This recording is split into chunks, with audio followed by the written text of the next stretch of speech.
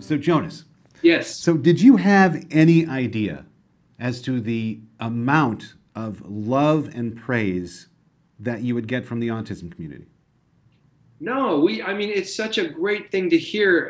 And we've read a little bit about it. And I know from your organization, it means so much to us because obviously we set out to make, we just wanted to make a good film and a fun film and a film that was relatable and entertaining. Obviously, it was coming from an emotional, personal place. This movie was based on an observation of our kids. Pete came into work one day, Pete Doctor, and he has a 11-year-old daughter at the time when we started, and he had noticed, and I've seen her grow up, that she had changed, not drastically, but just she was once happy and bouncing around the studio and full of energy, and she 11 years old, and she, put on her headset and her hoodie and just was different. He said, "What's going on inside her head?" And we thought that was a really sort of sad, but also truthful narrative question that if done right, we could answer that in a movie. I guess like all of our films, we're just trying to create relatable characters that are fun and entertaining, but also truthful. You know what I mean? Whether it's an old man that flies his house away, or cars that talk, or bugs, or humans, or emotions, just something that's gettable and clear.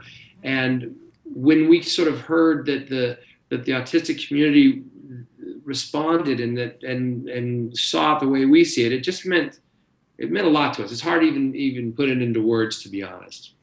Well, I think every film that you guys do is a film that inspires people, that touches people. I didn't expect. I got a little story here. A little segue here. Good. When my dad took me up to Pixar to see Up, he Right. sat me down, and I was a big Pixar fan. From the first film, from Nemo, and that was the first film, right?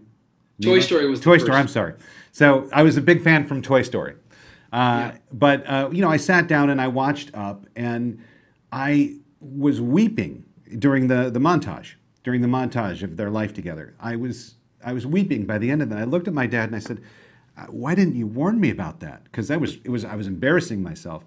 But I think your films touch on something that a lot of other films don't take the time to really look at, and that is the really truly important things in life, and what makes us who we are, what makes us individuals, what changes us as people, for good or bad. And you're not afraid to look at that, and I think you really see that in this film, in Inside Out.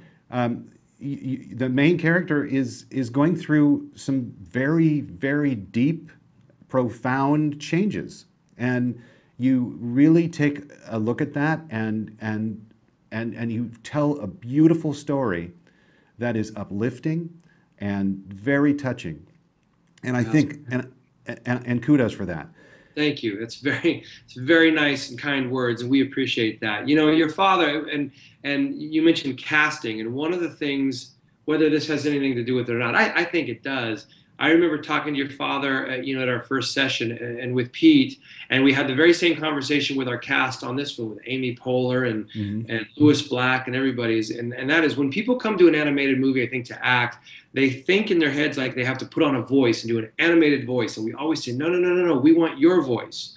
We wanted your father's voice in that movie as a real person. We didn't want to push it and caricature that. We would let the visuals do that. We were after sort of truth and real people. Again, even though their emotions are doing things that you can't do in the real world, we are after those little bits of true life that I think it's that's what connects to people. I mean, in Finding Nemo, you mentioned Nemo, and they're little fish, but people respond to them as a father and a son. And I don't know, we as animators, we're observers, and we try to find those truths and put them into our films because that's what makes them important to us. We knew Pete Docter was a great friend of a gentleman named Joe Grant, who was one of the great writers and artists at Disney, worked for Walt Disney. He wrote Dumbo along with another guy, and we got to know him by proxy through Pete. I got to know him, and he told us something that we always remembered, which was, when you're making a movie, when you're so lucky that your job is to make these movies,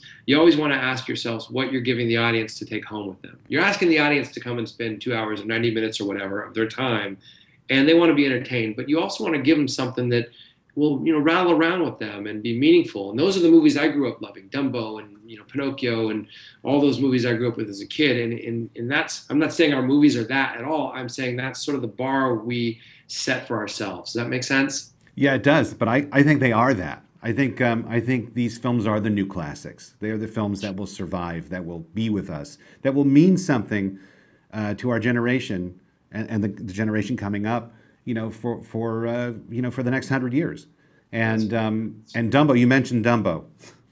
Dumbo is a great example. Dumbo is probably one of the most beautiful films I've ever seen in its telling of a story of an orphan, basically, Right. and an orphan that's taken away from his mother. And it's a Right. beautiful, complex story that is very uplifting at the end. And you guys definitely follow that model so well. So we're wrapping up here, and I just want to thank you for joining us today. And I'm a huge fan of Pixar. I'm a huge fan of you, Jonas, and I'm a huge fan of Inside Out. And I just want to tell you a little story. I was with my father this morning, and Yeah. we were driving somewhere, and I told him I was going to be talking to you, and he said, "Oh, give him a big sloppy kiss from me." So I'm miming a big sloppy kiss Yeah. for you. And there we go. And That's pretty he tough. he, I he love also them. I love the whole Asner family. You guys are part of the Pixar family. Thank You know you. that, and we love you guys and what you do. And I'm honored to be your guest today. I really am. So thank you. Jonas.